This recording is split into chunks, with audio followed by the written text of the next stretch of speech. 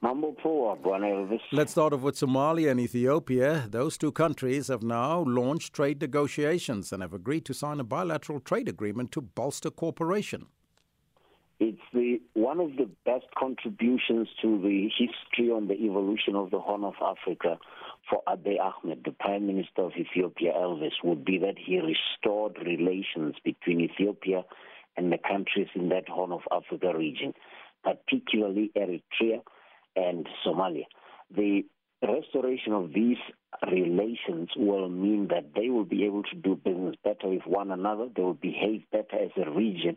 They will be able to control the Horn of Africa region, including maybe fight the overfishing that is happening and cause piracy in that area. But most of all, if you just look at what has been happening inside Ethiopia, it is a very strategic move by Abiy Ahmed, because he knows that if you're going to have any insurrection, because people are looking at the conflict in Tigray as something that could lead to an insurrection, if you're going to have an insurrection, it can only happen if it's supported from outside eventually.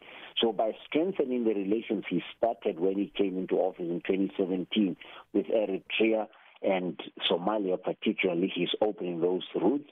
But most of all, remember, Somalia has about 4 ports, which makes it a lot easier and gives a route to sea for the Ethiopian economy. Smart move by Abiy Ahmed. Mm-hmm. And in Kenya, the country's Pharmacy and Poisons Board has proposed a set of rules and regulations that will govern the online pharmacy service.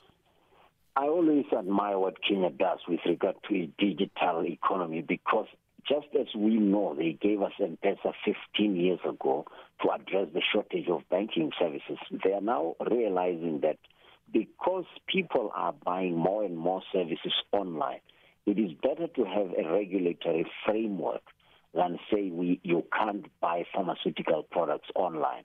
They are saying, let's create a policy framework that will allow people to know that what they're doing is within the legal framework rather than not have a framework. It's just the leading cutting-edge thinking that makes Kenya what it is, and a special country, because the Pharmaceutical Society says there are more people ordering everything online, including pharmaceutical products. So because you can't do it without a license, let's create the framework in advance and capture this market, because they acknowledge that online is happening, and especially if you remember what COVID has done, it has forced us to accelerate whatever we were doing online and scale it up.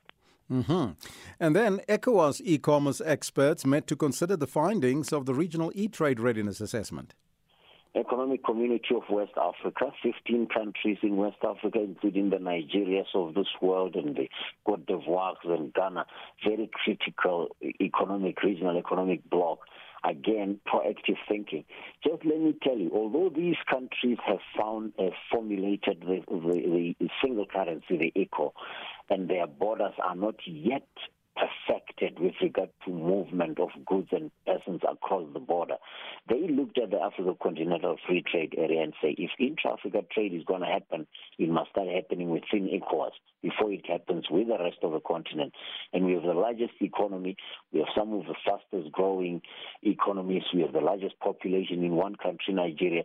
So let's meet and see if we are ready to do e-commerce with one another, because they know that the importation, exportation, yes, it becomes difficult at the border gate, but if you have an online system that allows trading and clearances and customs clearances to happen online, then you will make the movement at the border posts much more easier. You will increase the volume of trade, and most of all, that intra-Africa trade will go not only within ECOWAS, but within the rest of the continent and the rest of the world to capitalize on Africans in diaspora.